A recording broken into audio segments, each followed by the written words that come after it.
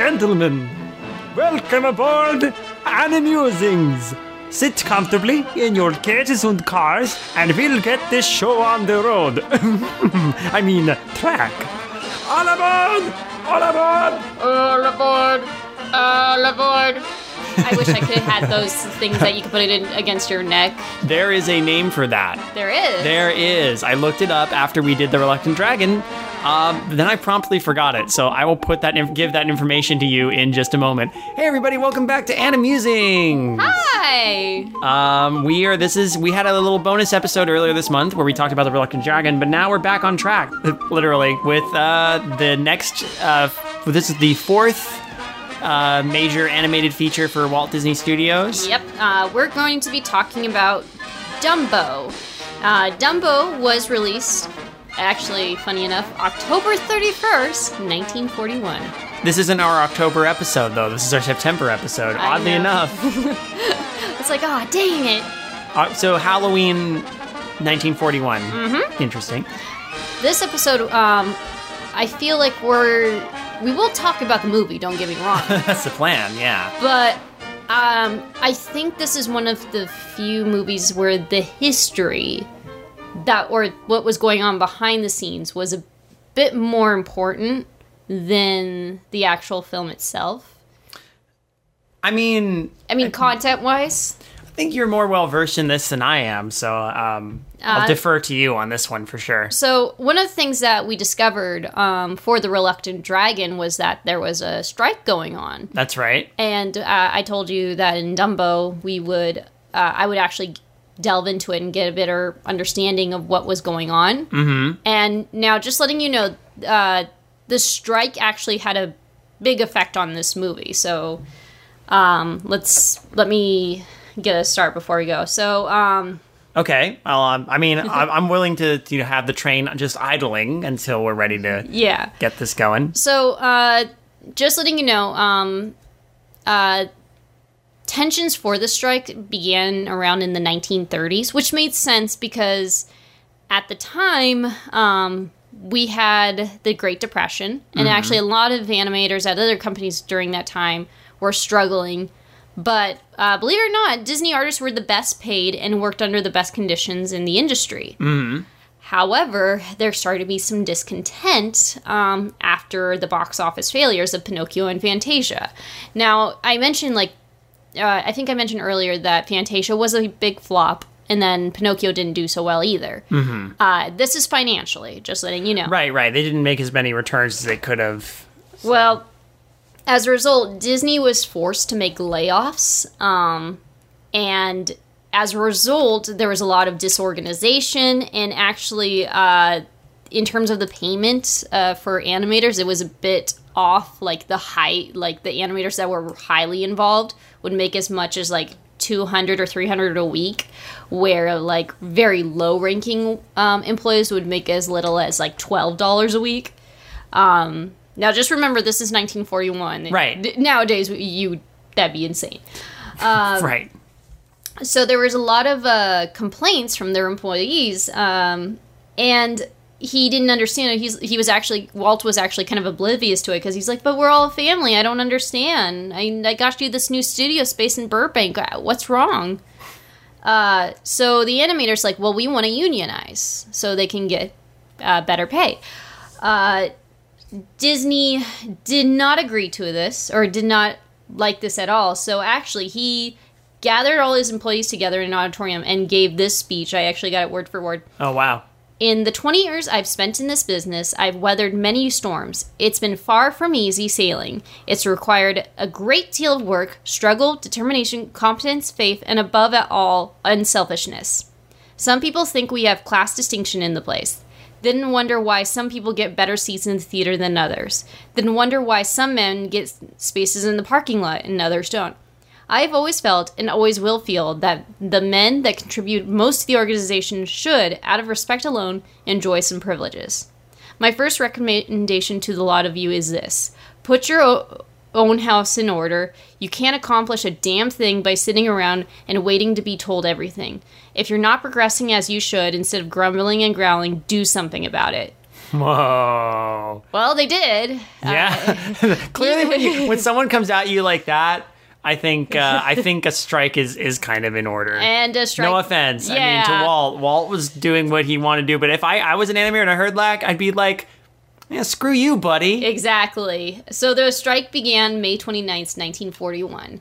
So the strike was happening during the production of Dumbo, but not when it came out, of course. I figured. It only it lasted 5 weeks. And actually, animators from other studios, like Chuck Jones, actually contributed and like volunteered their cars to form a like motorcade around the Disney studios. How it was able to be like settled was that Walt Disney, from a recommendation, agreed to do a tour of Latin America as a goodwill ambassador, and actually this would lead to like later films like Saludos Amigos and The Three Caballeros. Okay. Which I think is actually good to know, especially since those are the films we're going to review soon. Mm-hmm. His removal from the scene actually allowed things to cool, and the strike was actually settled with a mediator. And they actually agreed with the animator side. So Disney signed a contract, and ever since then, the animators have been a union shop ever since. Okay, so Walt stepped away for a bit to do this tour, and then that gave him, when he came back through a mediator, that helped give all sides a little bit more perspective, and then there was an agreement reached. Exactly. That's good. But I imagine that during the strike, it did affect the production. Oh, it absolutely. I mean, it affected the whole studio. I mean, Disney did not forgive any of the animators that did strike. And then not only that, or like he had a tough time forgiving. It's like this was an ugly moment for him in his life. And then not only that, there was 1,200 employees. It dropped down to about 700. Oh, wow. Yeah. That's a lot of people striking. Exactly. So a lot of animators left during this time, and actually a lot of big animators too, and they went on to do different things. Okay. So I figured that'd be important to know, especially since like this was something that was like going on during the production of Dumbo. And also not only that, with the strike plus basically the failures of Fantasia and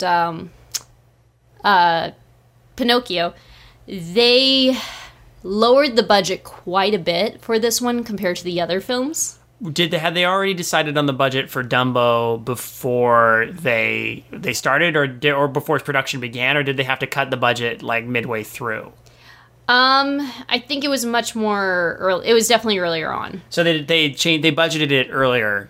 I think so. I think so. Yeah. Because basically he was asked, I mean, Walt said, simplify production and keep it inexpensive. So if you'll notice the character designs, like I remember we were mentioning this, like the character designs are a bit more simpler. There's not as much details. There are actually like people with no faces, and the backgrounds weren't as detailed. It was still really pretty, but... Oh, the movie is still... I mean, when we're talking about a budgeted animation, we're still talking about Disney. So even with the budget, you can tell there's a striving for still quality with what they had. It definitely affected the runtime of the movie. I think this was just under... This is just over an hour long. Actually, this is only a 64-minute movie.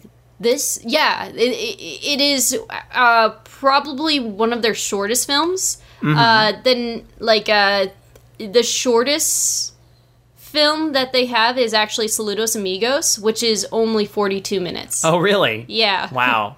But there's others, like Winnie the Pooh was 63 minutes. Okay. And then Ichabod and Mr. Toad's 68, I think, is right above that. Okay. Man, there's another one. If it weren't for our timeline, that would be a great one to do in October. Oh, Ichabod God, and Mr. Toad. But as such, we're sticking to chronology here. So our monthly chronology here. Not only that, here's the thing though. Dumbo actually did successfully, despite like them cutting a lot on budgeting. They, the film was about $813,000, and it's actually considered the least expensive out of all the Disney's animated features.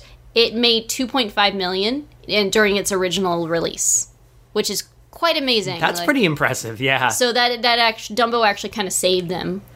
So this is the little movie that could. Which is funny because we'll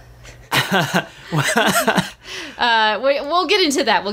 Was this was Dumbo? Okay, since I'm deferring to you a lot on this one because just from a personal history, I never, to be honest, I don't know the last time I saw Dumbo all the way through. I didn't grow up with Dumbo as much as I did other Disney movies, and I think a lot of my exposure to Dumbo came through a lot of those sing-along song videotapes. They had excerpts from Dumbo that they had the sing-alongs to.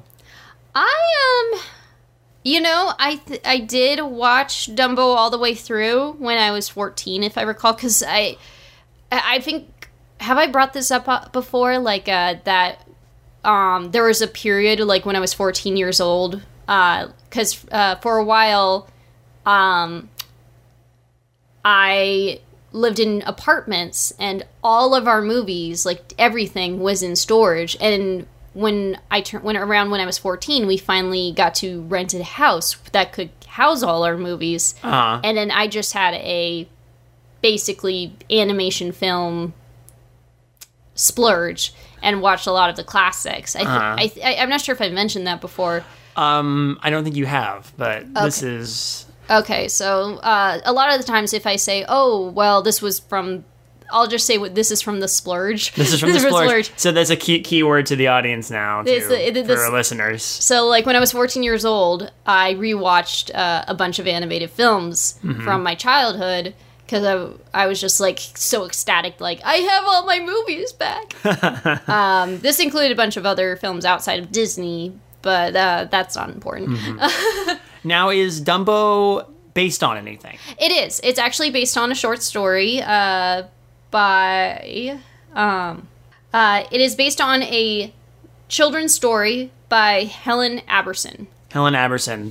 Yeah. Okay. So, once again, drawing inspiration from Disney so far has done adapted works. Yes. In some way, every Disney animated feature up to this point has been derivative of something else. Snow White is, a Grimm's fairy tale. Pinocchio was the famous Italian novel? No. Yes.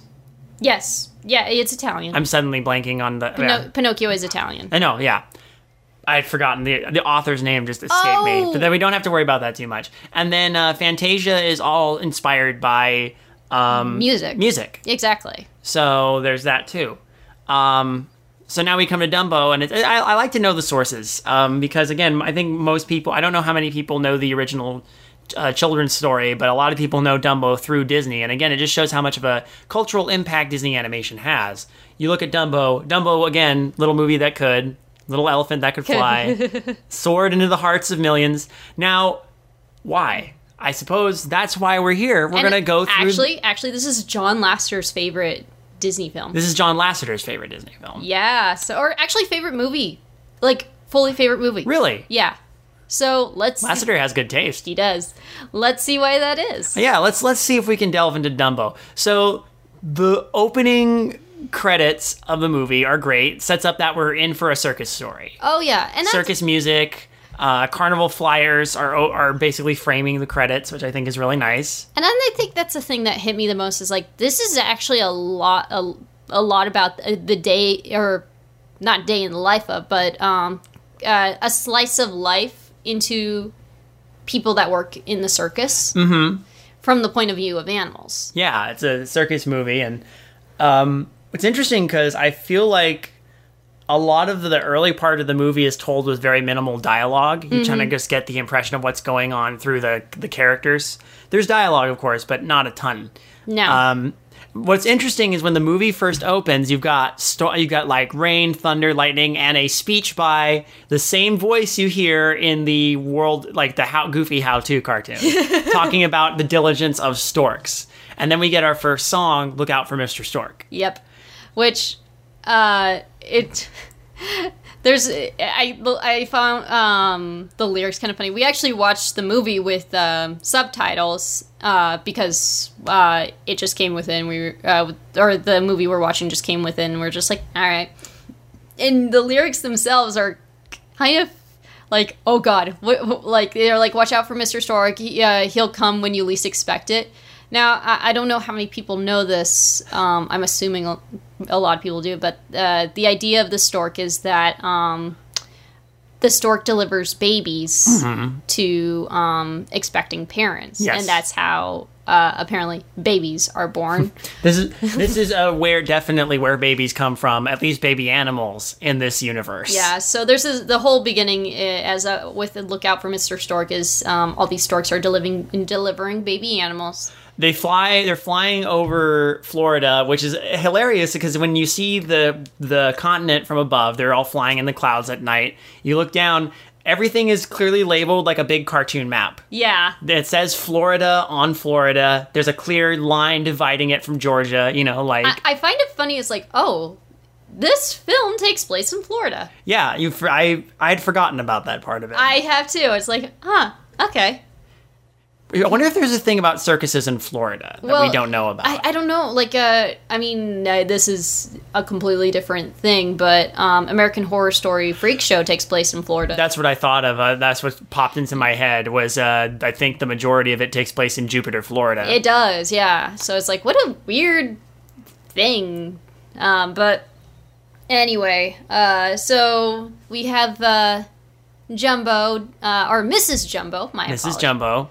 A female elephant who's looking for the stork to deliver her baby. She's expecting. She is expecting. And then finally we see the stork coming to deliver her baby. It's not until later, though. It's not until after the song. Oh, that's right. That's right. Because first we see... Casey Jr. Yeah. Well, first we see all the baby animals get dropped off, and it's adorable. They're really cute. You get a lot of consistent designs through Disney movies. Like, you see the hippos, and the hippos look just like they do in Fantasia, except they act more like, actual animals. So Mrs. Jumbo is very sad that she didn't get her delivery, and then we go to the next day, and there's Casey Jr., the circus train, idling at the station, and they load all the animals onto the train. Mm-hmm. And this is where I want to chime in. So the device that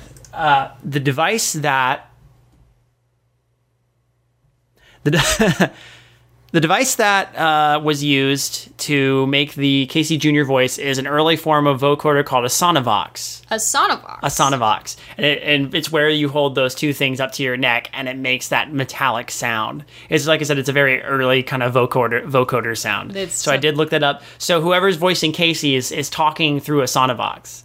And then we get the whole Casey Jr. thing, which is great. It's this little train with a personality. Eat your heart out, Thomas the Tank Engine. Casey Jr. is coming down the track with the Smokey Stack. That is so cute. What is? Just the scene itself. It's like it's so awesome. I love this song. Casey too. Jr. song is freaking catchy. I don't know why. It's charming, and watching the train go, and it's puffing through this cartoony version of Florida.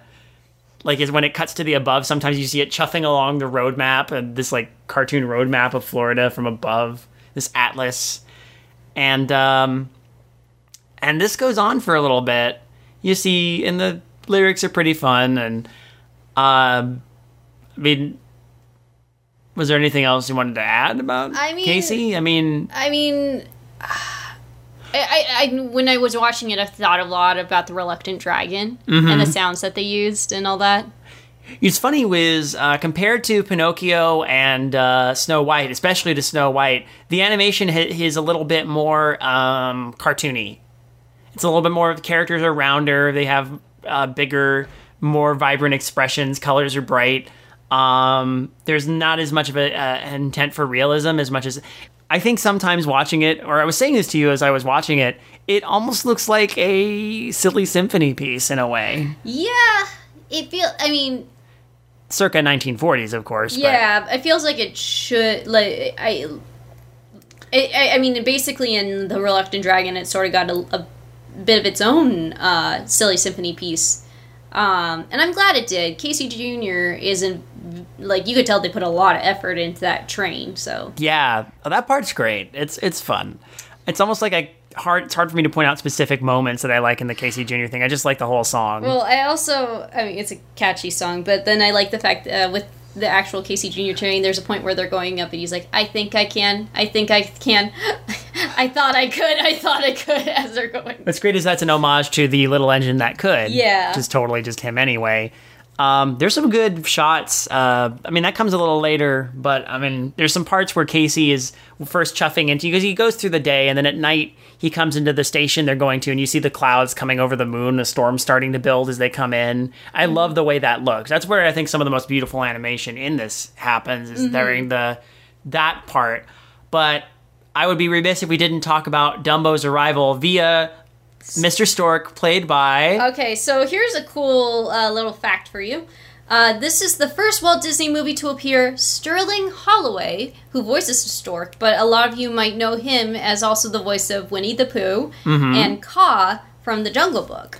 Sterling Holloway, and also the Cheshire Cat. That's right! Oh my goodness. And then also later on you'll hear there's the elephant matriarch in there, and she is voiced by Verna Felton, who does the voice of the fairy godmother in Cinderella, but also the voice of the Queen of Hearts in Alice in Wonderland. I didn't know that part of it. Yeah. That's cool. And then also she does the voice of Flora in one of the fairies in Sleeping Beauty.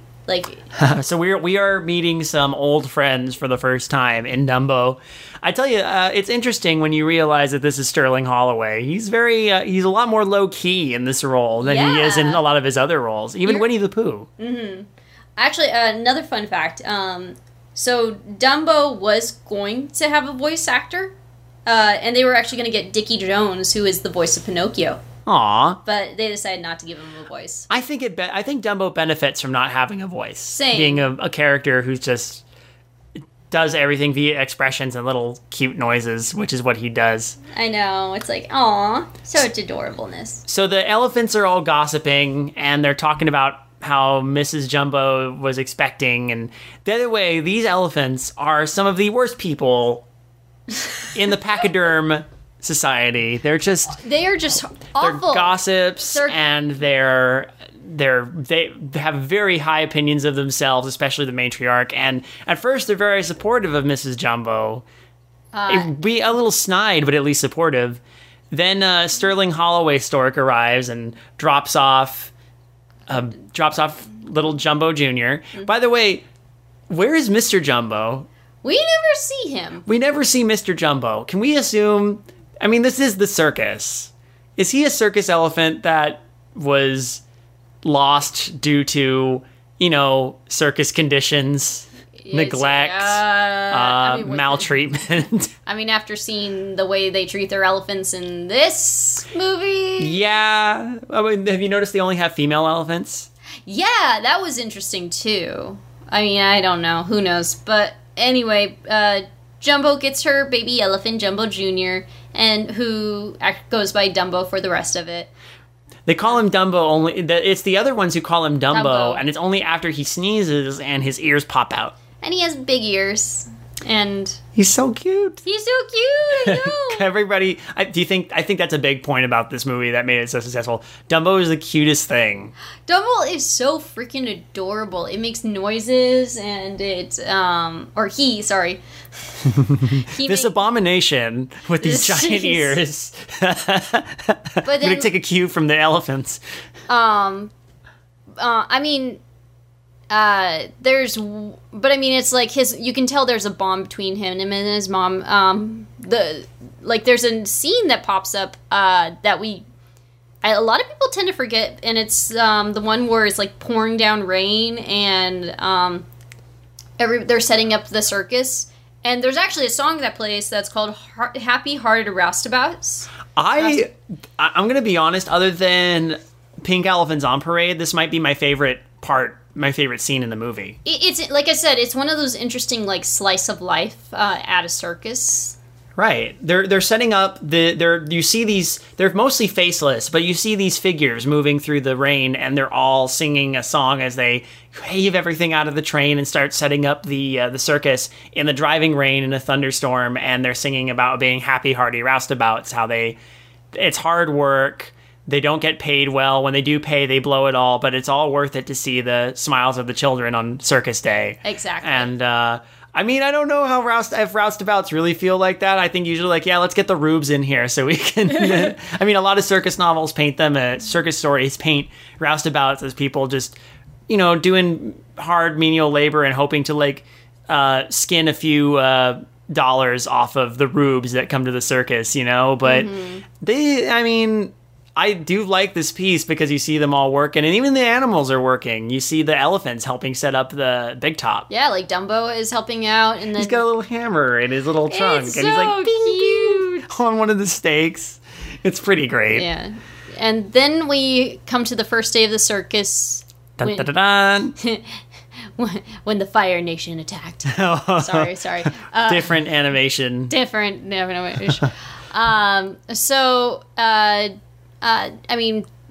Mrs. Jumbo's there with baby Dumbo, and they're basically just being cute. Still no Mr. Jumbo. Still no Mr. Jumbo. No sign of Mr. Jumbo. And then these. I want to say real quick, Mrs. Jumbo is pretty quiet through the whole movie. She has one line. Did you notice it? Yeah, where the stork asks, "What's his name?" and she says, "Jumbo Jr." And we never hear her talk again. What if she's traumatized by the loss of her beloved Mr. Jumbo, and therefore, here's this last remnant of that legacy? Aww. I'm sorry, I'm running with this. I'm running Yes, with this. you are. This is a dark thing you're running with, but I feel like one of the bots, and you're like Joel, and you're gonna from Mystery Science Theater. Okay, this is a short, so I don't want it to get too dark, and it Yeah. happens to be about the circus. here comes the devil. Oh, it's Beelzebub the clown. Okay, that's too dark. Exactly. So there it's the first day, and everybody's coming up to just see the animals, and then you get those dumb teenagers. it's Lampwick as a teenager. Oh god. Had he not turned into a donkey.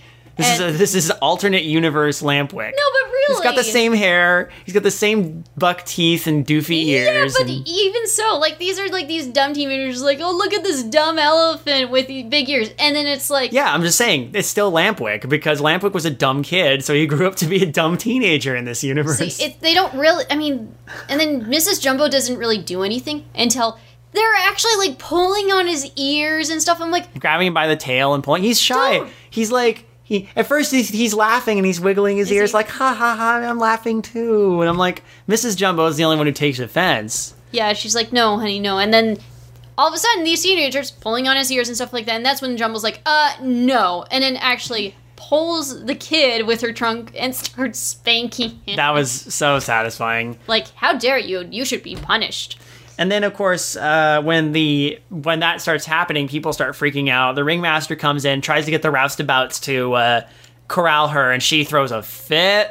Oh, Because she's just trying to protect her kid. Yeah, it's like, dude, this is why you do. It's like, honestly, this is one of those moments, if it was real life, that's a teenager's all fault. Oh, no. Do not mess with the animals. Well, the ringmaster's not that bright, and neither, and the roustabout, no one saw it other than the teenager, and the teenager's going to say that crazy elephant attacked me. So, Mrs. Jumbo is of course freaking out. She's a good mom, Mrs. Jumbo. She's a good mom, and poor Dumbo gets grabbed and dragged away, and then they finally manage to corral Mrs. Jumbo, and then she gets put in a basically solitary confinement in a prison wagon. It's like, aw.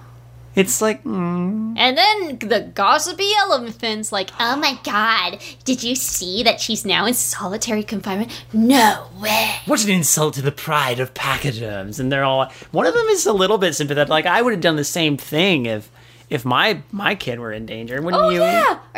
Ask any parent if they said, if that happened to your kid, would you have done the same thing? Every parent would probably say, oh, yeah. Hell yeah. And here's little Dumbo off to the side, and they're gossiping. And Then we get introduced to Timothy J. Mouse, which we don't. His name is never said out loud, but later in the movie, you actually see it written down. all right, let's talk for a minute about Timothy, because He says what we're thinking. he says what we're thinking. He's obviously the audience insert. He's a little bit like this movie's Jiminy Cricket. Yeah, He's the Jiminy Cricket. He's the audience insert. But the other thing too is he comes out of nowhere. he does. We don't know who he is or where he's from. He's got this like circus band leader uniform. he's very overly confident, which I kind of like in his character. Like he's just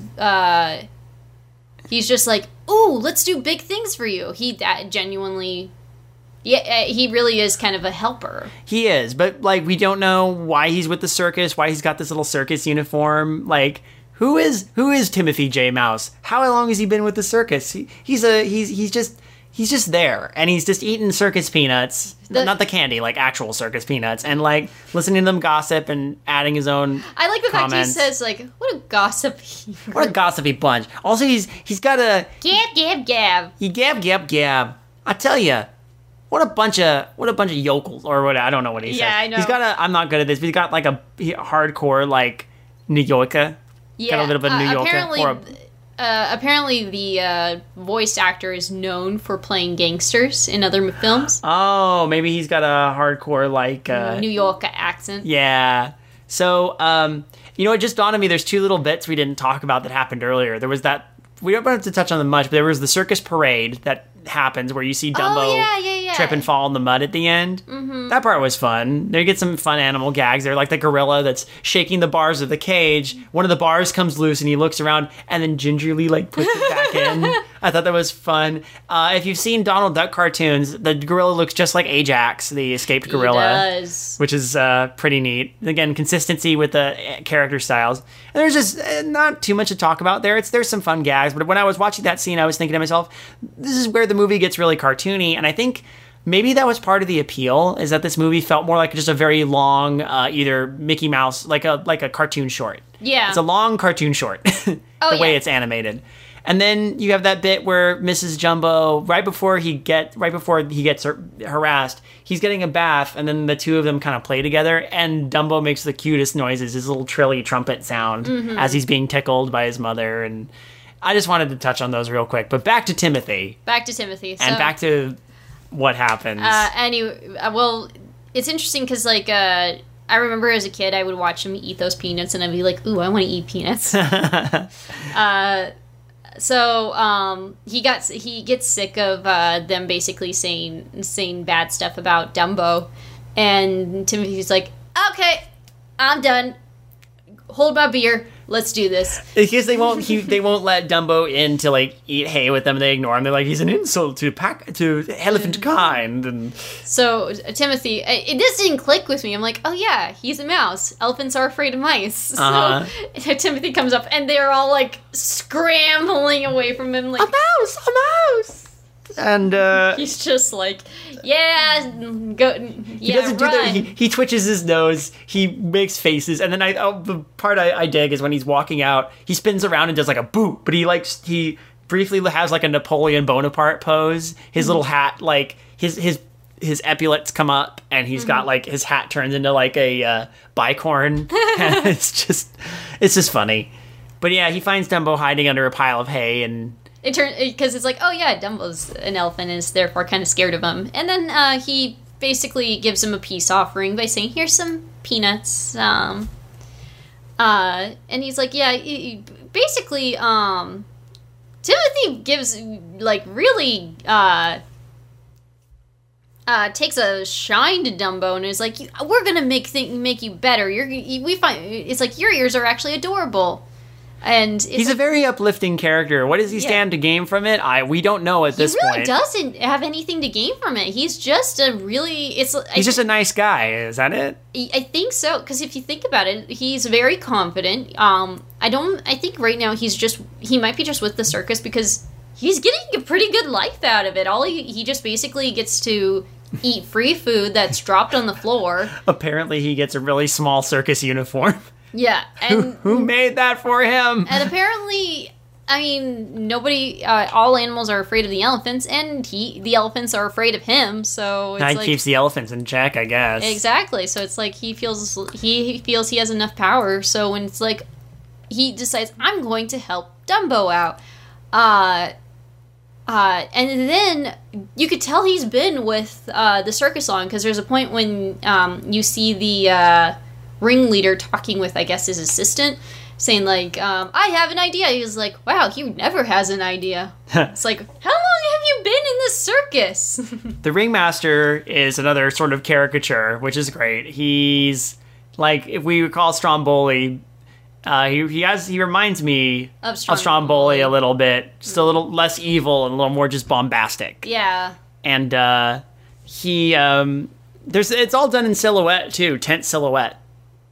Yeah, which that was an interesting thing. That's a lot of the human conversations are done in tent silhouettes. Mm-hmm. That might have been done to save on animation. Probably. Yeah. But it's also kind of a weird artistic choice when you think about it, because the animals are outside looking in. That is true. That actually is true. Again, this is all from the animal's point of view. The only time you actually see Yes, Gracie. The only times you actually see the humans is when the animals are in the same room as them. Mm-hmm. Like when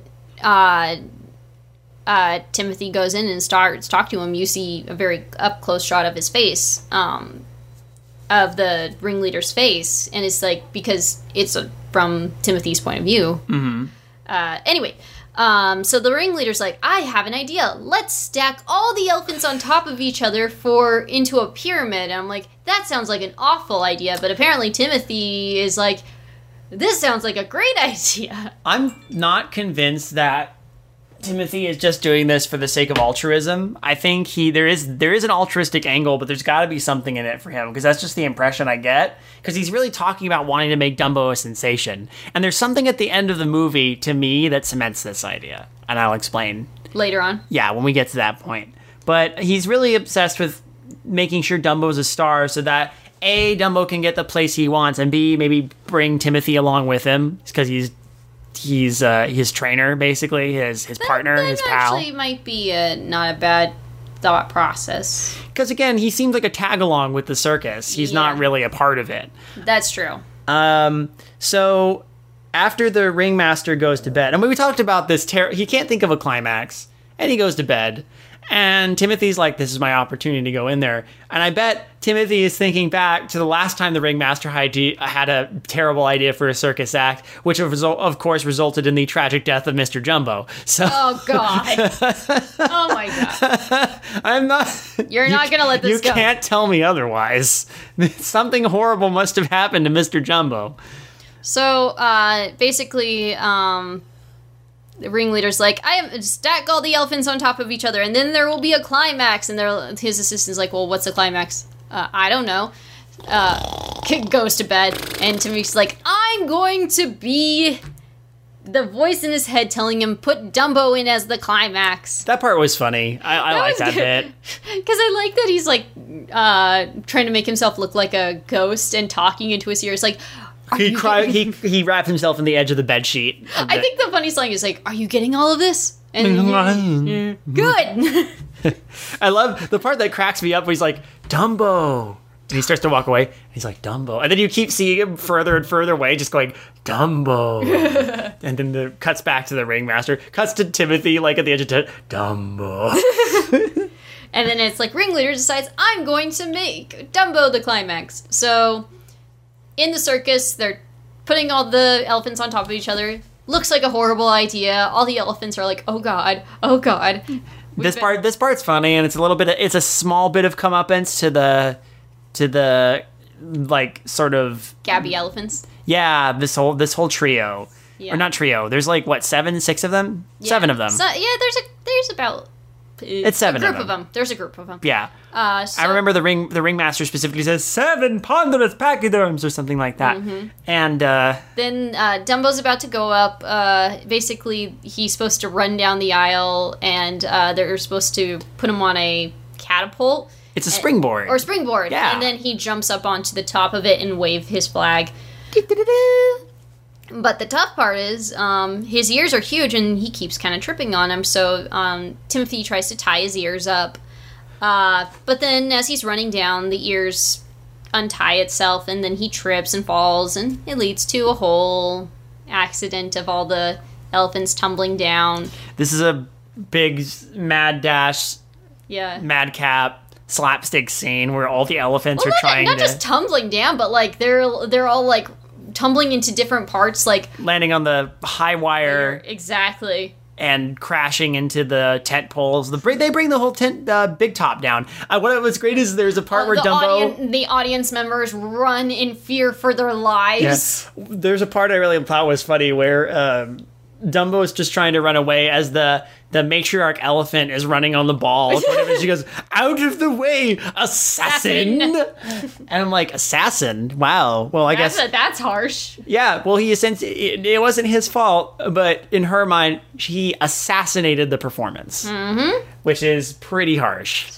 So all of the elephants are now basically wrapped up and, like, bandaged. They're Casey Jr.'s on the move again, and they're all in the train car. Yeah, and they learn Dumbo is now a clown, therefore he shall never be considered an elephant again. AKA, we're banning him from our group.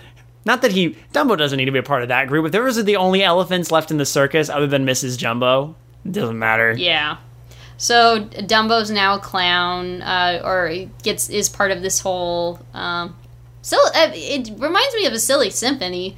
This whole bit with the clowns and the burning house. Yeah, like Dumbo's basically has like a clown makeup on, and he's supposed to be the baby on the top of this burning building, and there's a clown with a elephant head on saying "Save my baby," and then the clown fire brigade rolls in. A lot of the jokes are very silly symphony like too, like oh, we're gonna spray this with water. Oh no, it's gasoline. They put a baby. Keep in mind, Dumbo is actually a baby elephant, and they've put him on top of an actual burning like thing. Mm-hmm. It's really like someone again. They're putting animals in very dangerous situations. Yep. With blatant disregard. I'm telling you. Rest in peace, Mr. Jumbo. My God. So after the performance, Dumbo is kind of just ashamed of himself. He's just he jumps off the thing and lands in the cream pie the clowns are holding, and I mean Dumbo's basically just like he just feels ashamed of himself. Timothy Starl's trying to lift him, like, you did a great job. It's okay. And the clowns are thrilled too. The clowns are in their tent celebrating how good the show was. Actually, so you have a fact about this? I do have a fact about this. This actually has to do with the strike. I mean, we revisit the clowns like a scene or two later too. But. Yeah, some of the strikers are actually characterized. It's okay. Some of the strikers were actually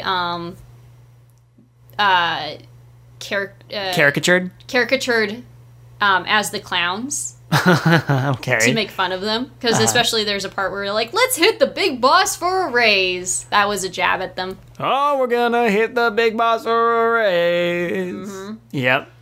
So, Dumbo is down, and then Timothy's like, you know what?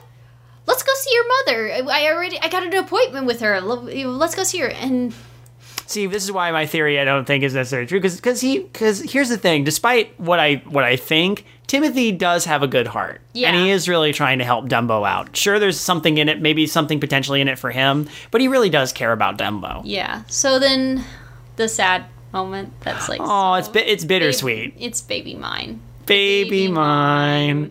And she can't it's just her trunk coming out of the prison wagon holding Dumbo while you see all the other animal parents with their animal babies doing their thing.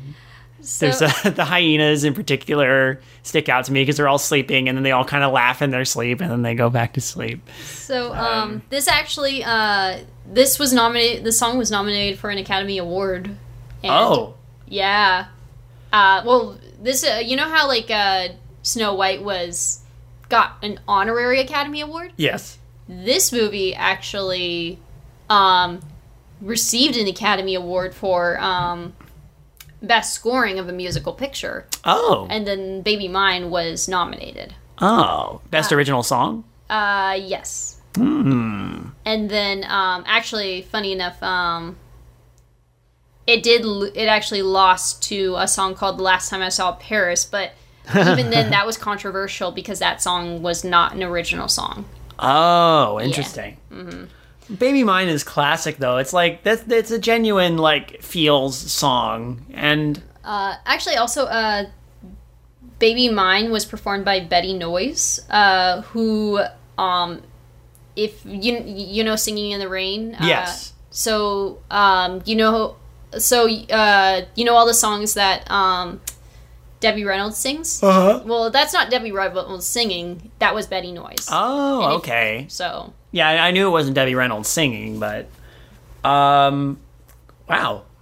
Okay, you learn. This is why we do this show. You learn something new every day, especially when you're revisiting these films. but yeah, this song is just beautiful. This is a great moment of connection. Dumbo's a real trooper, but you can tell, like, he just needs his mother. He just needs to be with his mother. Yeah, and He's been doing all this stuff because the circus is making him do it, but the little guy just wants to be with his mother. Mm-hmm. Little guy, he's so cute, and he's got the big ears, and oh, God, my heart. I know. So damn I sad. I find it funny that right after this musical moment comes the most out of nowhere musical moment. That's But right. This is my favorite musical moment. So, This is my other favorite musical moment. So, before we go into it, Dumbo has a moment with his mother, goes back, and he's been crying, so he starts to hiccup. So Timothy's like, "Why don't you drink some water to help you out?" One of the clowns earlier, whilst they were leaving to go get the Big Boss Array, have been go into drinking. the Big Boss Array. They've been drinking and celebrating. One of them knocks a full bottle of, I presume, wine, maybe something heavier, into maybe it's absinthe. That would make more sense. that would make a ton more sense. Based on what happens next, it falls into the bucket of water, full thing. That Dumbo drinks. He drinks it through his. Okay, this was weird to you. He drinks it through his trunk. Yes. He doesn't suck it into his trunk and then put it in his mouth. No, he straight up drinks it. He sucks it up through his nose. Maybe that's also why. Yeah. When you think about it. That could be. Now, when an elephant drinks water, they don't actually drink it through their trunk. They suck water up into their trunk and then spit it into their mouth and- through their trunk. So he gets drunk. He gets drunk as a trunk. So then Timothy's like, what is this? What is in this water? Falls into it. He accidentally drinks some of it and is also drunk. Oh, he's swimming in it. It soaks into him. They are totally sauced. They're having fun watching Dumbo blow bubbles. And then one of the dumb bubbles turns into an elephant. They have the same shared hallucination, apparently. Ladies, I don't know how they did it. Best moment, pink elephants on frickin' parade. This is perhaps one of the most surreal moments I've ever seen. In any Disney movie? Yeah. Yeah. Are you kidding me? Well, it really does come out of nowhere. It's this weird, intriguing, fantastically animated, but dark and spooky. It's legit kind of spooky. Yeah. Well, here's the interesting parts. Like, a lot of surreal moments in like animation will pop up more, but this usually comes up during like the 60s and 70s, Yeah. which makes sense. Yeah. This is 1941. What did this happen in the original book? I don't know. Because I don't I love. Okay, don't get me wrong. I love this scene. It's great. It's so much fun to watch. It needed this weird thing about these creepy looking phantom elephants that are really cartoony. The animation gets really trippy and bizarre. The music is very goofy, but also chase him away, I'm afraid. It's like a boogeyman ballad.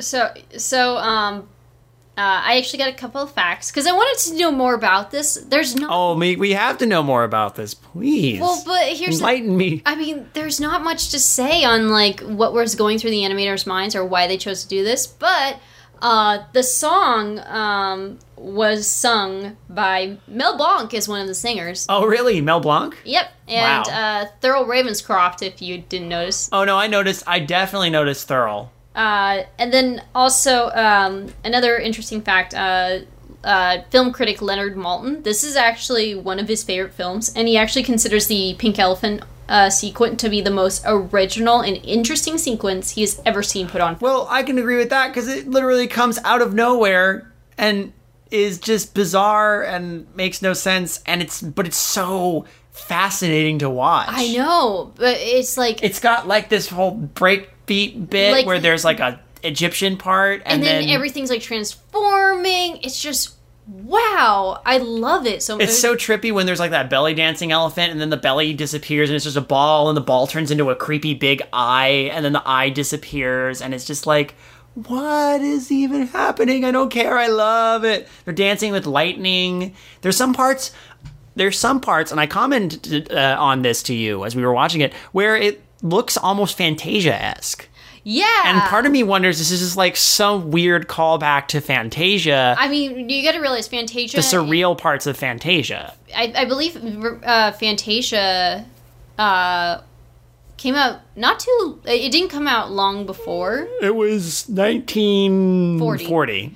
Yeah, so I have no doubt this is probably them like saying, let's try and do some more experimentation with music or something like that. Yeah. With the animation. Yeah, a taste of it. Maybe it was a little bit of a like, hey, to to the people who didn't like Fantasia. Yeah. That could be. Because, we had a whole thing at the beginning of Fantasia that was just surreal imagery, just art images and shapes and shadows to Toccata and Fugue. So this is like, okay, here's more surreal imagery, but we're going to center it all around elephants. So they have their trip out and end up waking up hungover in a tree and being greeted by A murder of crows. now Are we going to talk about the potentially problematic part of this movie? Because we got to. we have to. Okay, no. Here's the thing. I say potentially problematic because while I recognize that there's some things that are iffy about this, I have some counterpoints. You're not the only one. Yeah. So this is controversial. So there is. No kidding. So there is so these crows all are portrayed to look like African American stereotypes. And even which, you know what, I've heard actually when Even the one that looks like Ward Campbell. yeah. So and I think the worst part is that there's the leader crow, who is voiced by Cliff Edwards, who voiced Jiminy Cricket. Gotta hand it to Cliff Edwards. He's got good range as a voice actor. So the name's never said in the movie, but in the script, he's called Jim Crow. Yeah, it's bad. It is really Jeez. bad. Okay. Well, the fact that they're being portrayed as crows in the first place is... So there's the idea that this is definitely a racist moment. But then there's some people who have defended the crows by saying the characters, they are sympathetic to Dumbo later on. The crows are not bad people. They're not portrayed in a way that makes them seem dumb or ineffectual or anything other than like just a bunch of fun-loving guys who who they don't, and then they help Dumbo. In fact, they're good friends to both Dumbo and Timothy by the end of it. I actually really like the first exchange between the leader and the Jim and Timothy. Can we just call him the leader? Because Jim feels so... Okay, fine, sure. Yeah. Okay, like you're right. You're right. The thing is, I get that it's a different time period. Like, this is different time, yeah. This was a different... Oh, God. Because, this was a different time. This is not okay. Okay, let's talk about what happens, and then after we get to the end of it, you want to express our own... Yeah, let's Thoughts? do that. So... we get there. They get down from the tree in a hard way because Dumbo freaks out. They got up. They're like, "How did we even get up here?" Timothy comments that he doesn't understand how they did it. One of the crows mentions that they might have flown, and then hits Timothy that maybe Dumbo flew with his ears while they were having a bad trip. And then they sing a song called When I See an Elephant Fly. And this is a good song. I like it. You know what? It actually really is a good song. It's good. It is a really good song. It's catchy. Well, one of the things is it's good wordplay. Yeah. Like, it's really good wordplay. Yeah. And the song is really well written, and it's a very catchy song. They actually, so despite the main leader being a white dude man, impersonating a black person. yeah, everyone else there is African American, and they actually got an all African American male choir to sing this song. Oh, good. So that's something. So after they sing their song, Timothy goes to him and is like, "Look, why are you making fun of him?" And tells him his sob story, and you can tell the crows feel extremely guilty, and they're like, "Wait, we can help him." So they give the idea, like, give him this feather, this they Here's the placebo feather. to say, and just tell him that it's a magic feather that'll help him fly. So Dumbo takes it thinking that, and then they try to push Dumbo over a cliff. well, then they eventually help him out. They're trying to help. That's what they're doing. And then Dumbo actually flies. And they fly with him, and they're singing. They're like, "Oh, now I really have seen everything." Exactly. And it's like they're having a good time with him. So, if anything, the stereotype here is not a negative stereotype. It's still a stereotype. Yeah. But it's also the stereotype of, like, what is it? The trope often referred to, like, friendly black optimistic advice. Yeah, they do come Folksy, like, like. Here's the thing. I genuinely love the song. It is Me too. It is a fantastic Me too. song.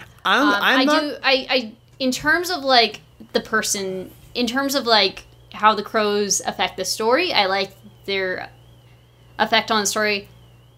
But you know what? Actually, you know what I think? If there's any listeners out there, I want to hear your guys' opinion. Yeah. Let us know what you think. Is it a stereotype? Do you consider it more of a stereotype or more of a caricature? Is it a harmful caricature? Is it a stereotypical caricature? It's either way. What do you guys think? Because this is actually one of those topics. I honestly like. Okay, for me, you know how there's like certain things that appear up in Disney films that you're like, this is not okay. But well, we definitely addressed that in The Reluctant Dragon with that one bit. And we agree, like, yeah, that's not okay. But then there's other ones that were like, okay, it toes that line, but it's not. Yeah, this is trickier. This one, I think, is actually firmly in that controversy that it can be seen as extremely bad or extremely good. Yeah, keep in mind, Kayla and I, both profoundly white. Therefore, we have our own thoughts, but they're our own thoughts and don't reflect what actually happened. And we're trying to be like cool about it. I'm gonna be honest. I do like the crows. I think they're fun. I think they're good characters. And this is judging them as characters. I think they're good and we got characters. And there's everybody else in the film is a caricature in their own way too. You could say that the ringmaster is a very Italian ringmaster character, but again, that's a stereotype in its own way. This is a touchier stereotype. Yes. So I fully understand if it's like, nah, this is offensive. I get it. I still think they're kind of fun characters. One of the movies we're actually because I like them. They help Dumbo out. They're actually more interesting than a lot of other characters in the film. I like their banter with each other. I like how they get along. It's cool. Mm-hmm. Well, we're going to be reviewing the film in our Animusings Plus Song of the South later on. I'm not sure if it's this year but within the we'll see within the coming year. But we do. I will admit that when it comes to reviewing this film, I feel it is important to animation history. But we're gonna need. Well, we are bringing on Randy Guerra, who is an African American artist, and I think it'd be nice to hear from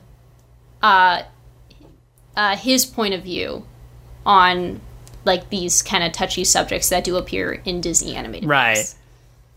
Especially Song of the South, which is perhaps the biggest one. It's the biggest one that people will go like, I'll tug the collar. I might actually ask him to, like, during the podcast what he thinks of the crows too from Dumbo. Oh yeah, well, I would love to get Randy's perspective on that actually. So let's jump ahead. Dumbo flew. He landed on a telephone pole. Did not break the wires, surprisingly enough. He's still a baby, but he sure put some tension on them. Yep. And then he's back at the circus. I wonder how they found their way back. Maybe the crows helped. Maybe they just were like, okay, well, as the crow flies, circus is that way. Exactly. So he's performing his clown, doing the whole clown practice. And the building is way taller now, though, because the clowns are even talking about, we're going to go to the big town. When we do, we need to make the spectacle better. We need to make the building bigger and potentially kill this elephant, much in the same way we killed his father, Mr. Jumbo. So he's way up on this giant thing. And Kayla is rolling her eyes so big at me right now. Oh my goodness. So he jumps off. He loses the feather, and Timothy's saying, you can do this, come on. And he lifts his ears and flies, and everybody's like, what in the world just happened? What am I looking at? I should not be drinking this wine anymore. The best part... This absinthe is doing bad things. I saw pink elephants a couple nights ago. Now I'm seeing elephants fly. The best part is when Dumbo sucks up a bunch of peanuts and starts, like, peppering the elephants, the other elephants with the peanuts. The matriarch and her posse, the gossipy elephants. It's like, take that! And then Timothy is, like, ecstatic. And he is launched into popularity. Everybody's like, look at this flying elephant. We see loads of news headlines. This part's really interesting because he gets really popular. He's just like, these headlines start rolling out about flying elephant. His ears get insured for a huge amount. There's bomber planes that get that based off him. And of course, okay, so here's the part I was mentioning. So Timothy signs something official as his manager. And by the way, we've never heard Timothy's name during the whole movie. And it's not until we see like this picture that it says he's on a contract and his name Timothy J. Mouse is. So he's officially Dumbo's manager. And I'm thinking like, okay, here's what Timothy was going for. He's picked this elephant as his like rise to the top. So what does Timothy get out of it? He gets to be Dumbo's manager. He gets to rake in part of the proceeds too, I'm sure. So Timothy's sitting pretty now and is probably a major part of the circus. So while I've said before, I think he's a genuinely good guy and he wants to help Dumbo, he's seeing the bigger picture. Timothy's got a shrewd mind. He's got something bigger. He's, again, Jiminy Cricket went into it not entirely just out of the goodness of his heart. No. When you think about it, he did it because he was totally feeling that blue fairy and just like, maybe I'll get a badge, a medal or something out of this. So, I can't fault Timothy for that. And then we get the last scene where everybody's on Casey Jr. again, except now Dumbo's got his own private car in the back and Mrs. Jumbo is in the car. She's been freed. And then he gets to fly to her, and they're reunited again. While they reprise When I See an Elephant Fly. And the crows are there, too, to celebrate Dumbo's return with his mother and his big rise to fame. And it's so sweet. It's really good. And the train goes off into the sunset while the crows, congratulate him. They're like, I wish I would have gotten his autograph. Oh, I did get his autograph. We'll see ya! So that's Dumbo. What do we think as a whole? We? Are you using the royal we, or are you talking to me? You're looking at me? Okay, I'll tell you. I like Dumbo. Like I said, I didn't grow up with Dumbo, so this was the first time in a long time I'd seen this. I hadn't seen it multiple times in a row, so I'm still kind of going. But I can understand. I think why this helped. A catapult back into the realm of success. It was done on a low budget, but it's a story with heart. Yeah. It's a simple story. I think that's the thing about this one versus the other stories. This one is simpler. It's definitely an easy story to follow. Yeah. It's not deep like the other ones. There's not much to it, and it's short. I wouldn't say after watching Fantasia, which was like this masterpiece. It's not as in terms of animation, it's definitely not as strong as something that's actually trying to break ground. It's not an artistic achievement, but it is a achievement in terms of what you can do with that budget, and also what it was able to do as a story. I think you're right. It's not a very deep, but it hits some themes that are like really profound, like, you know, the parent-child relationship, the friendly black optimistic advice. Oh my gosh. So, you know what I think? Like, the things that stand out are definitely, like, certain parts of the film. Like, I think Baby Mine stands out. Oh, yeah. Pink Elephants on Parade stands out. Casey Jr. stands out. Yeah, Casey Jr. stands out. And When I See an Elephant Fly stands out. The story is very simple, but I think what carries it and is that we feel for Dumbo. Yeah. Dumbo is actually surprisingly likable for a character that doesn't talk. And you feel for him. Like, it's like he has suffered a lot for someone who was just born, but he makes it out alive, and that's a nice story. That's like a nice, sweet, simple story, and it does have heart. There's a sense of optimism to it, too. There is a sense of optimism to it.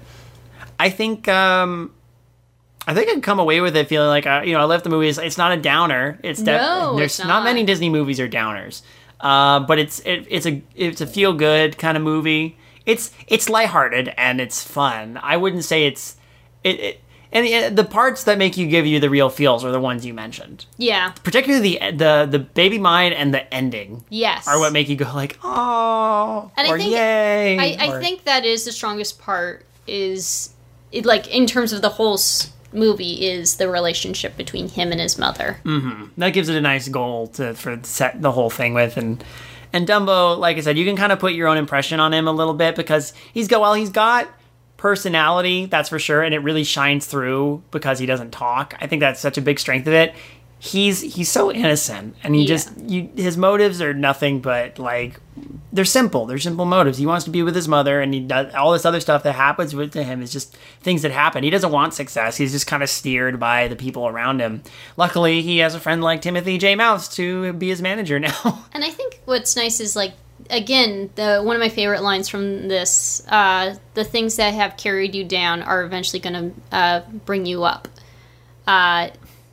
And that's a nice message. Like, sometimes there's going to be things that bring you down. People will make you feel bad for it. But there's ways you can turn that and make it into something good. Mm-hmm. And that's a nice message. It's like that you don't let other people bring you down. And again, it's simple, but I think the message in there is strong. It's a very good message. It's definitely a good-hearted, optimistic film. All right. So our next one we're going to be talking about is Bambi. Oh boy, talk about movies with feels. Oh god. Okay, so Bambi we will be covering in October. Until then, you can find us on @AnimusingPod on Twitter. You can find us on where else do we pop up here? We also can be emailed at animusingspodcast@gmail.com. Yeah. So if you want to talk to us about the whole crow debacle, the whole crow controversy, or if you want to talk to me about the untold story of Mr. Jumbo, you can, I'm happy to listen. You can tweet us or you can email us, and feel free to send us any questions you have about our next movie, anything you want us to address. We will definitely look into it. Don't be surprised if we might have a guest for the next one too. I look forward to this. Yeah. So until October, this is we're gonna ride that circus train off into the sunset. Casey Jr. strumming down the track. Coming down the track with the smoky stack. Woo-hoo. Look at him go! I see a